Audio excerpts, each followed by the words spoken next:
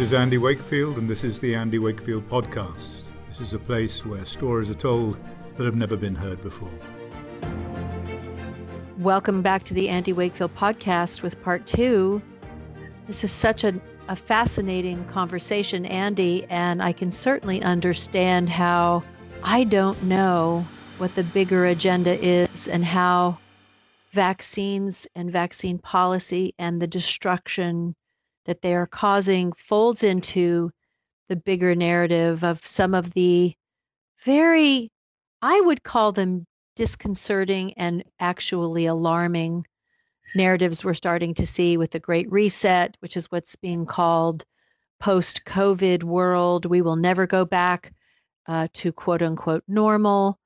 I'm interested to tie some of this into some of the headlines we're seeing. So I've spoken to some folks in California, and people are starting to get phone calls from contact tracers in the Los Angeles area saying, oh, you've been exposed, someone in your circle over the past week, you need to now self-quarantine for 14 days. Yes, the whole thing is utterly terrifying.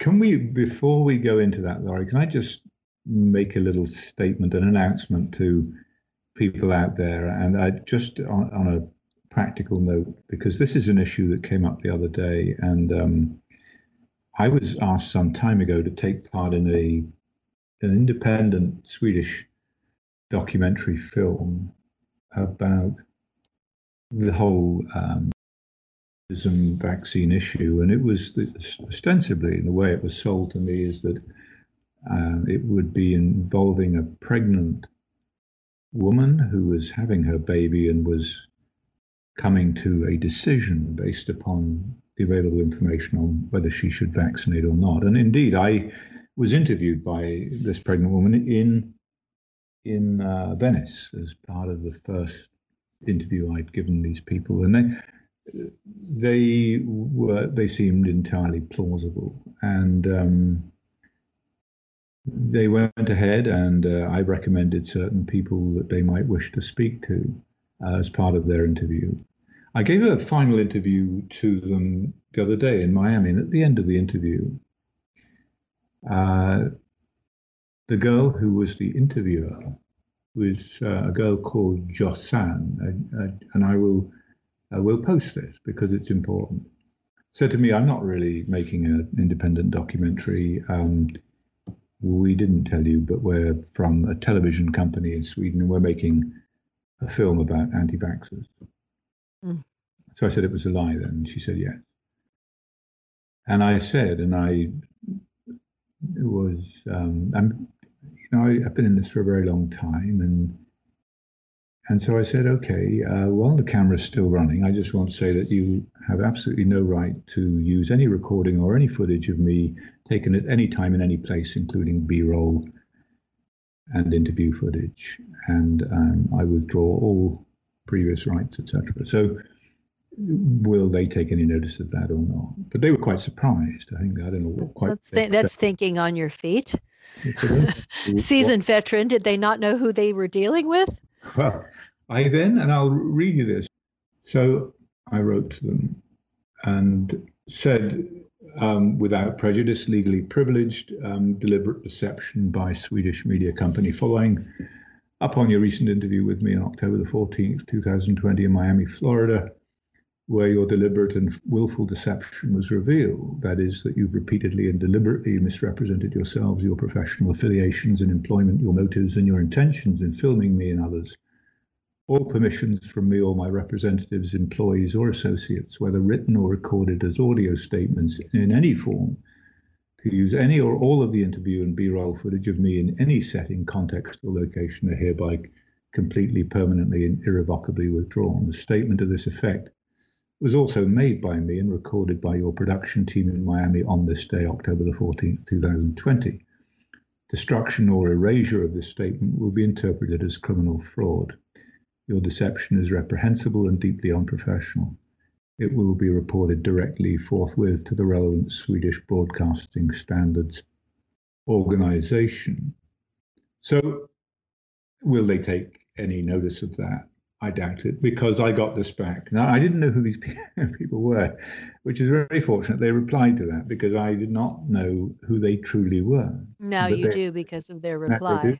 because they wrote back to me, and here we have. I am Johan Brandstad, editor and executive producer for investigative journalism at Sveriges Television AB, whatever that means. Sveriges Public Television is a public service TV broadcaster in Sweden, mandated under a charter issued by the Swedish government. So it sounds very much like the BBC, the British Broadcasting Corporation of Sweden. You know, they're a government media arm. SVT's journalistic operations and activities are performed in accordance with the rights and obligations set forth in the Swedish Constitutional Freedom of Expression Act and applicable broadcasting laws and regulations. SVT rejects any allegations of wrongdoings by SVT in connection with the subject matter brought up in your email. Best regards. Now, I don't believe that for a moment.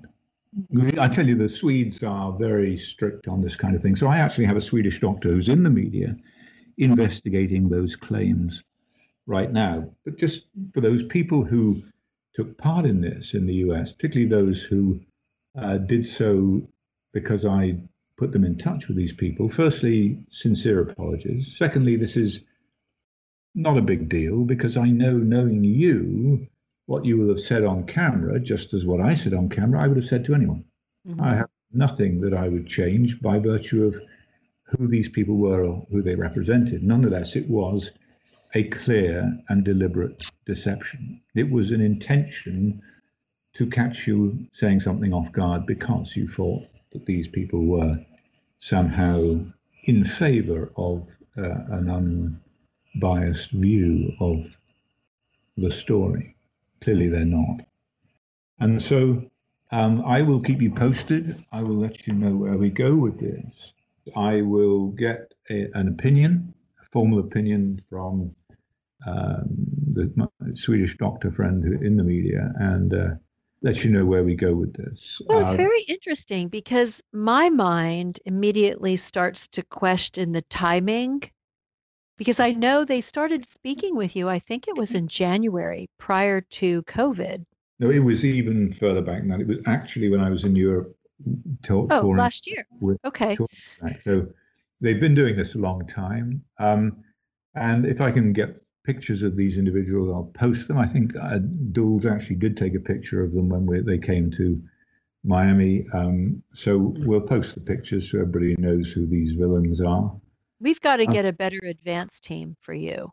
Yeah, and you know, you well, we were just naive doing it. Well, maybe so. I don't know how you check up on these individuals when, you know, correspondence is in Swedish, unless you speak Swedish or have someone, you know, in your campus. It doesn't matter. You know, apologies to those who did get involved. I will seek to get to the bottom of it, find out what the rules are. The actual deception, the fraud, you know, coercing people into signing a document, a waiver, which was inevitably fraudulent and deceptive, that crime, if you like, or misdemeanor took place on American soil. So it's it may not matter one bit what the Swedish government think. It was actually a problem that, you know, it was a deception that occurred here. Anyway, we'll get advice and I'll keep people posted. Is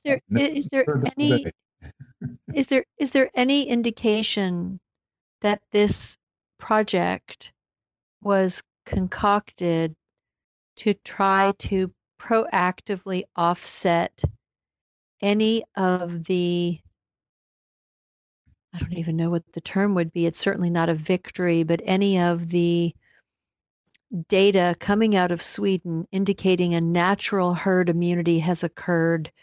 Because I heard something very frustrating last night on mainstream media here in the States, of course, from Paul Offit, Dr. Offit for Profit, talking about how natural herd immunity doesn't exist, and herd immunity only exists with vaccines.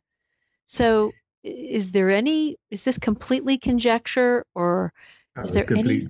It's a total and utter garbage.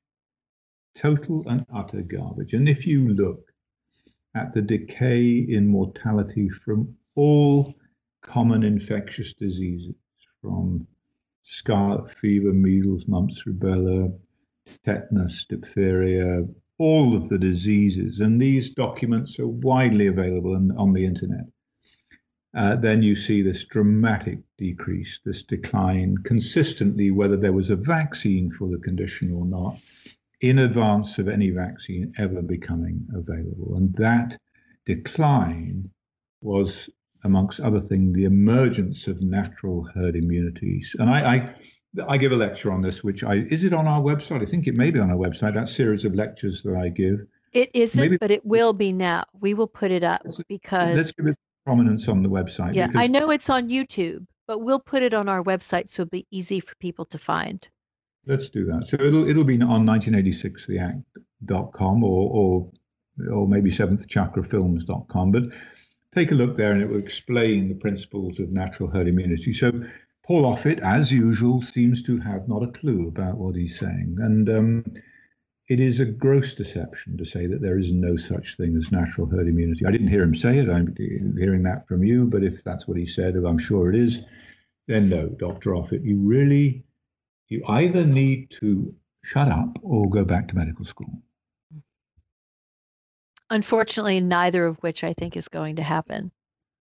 They probably wouldn't accept him into medical school now. He probably wouldn't make the grade.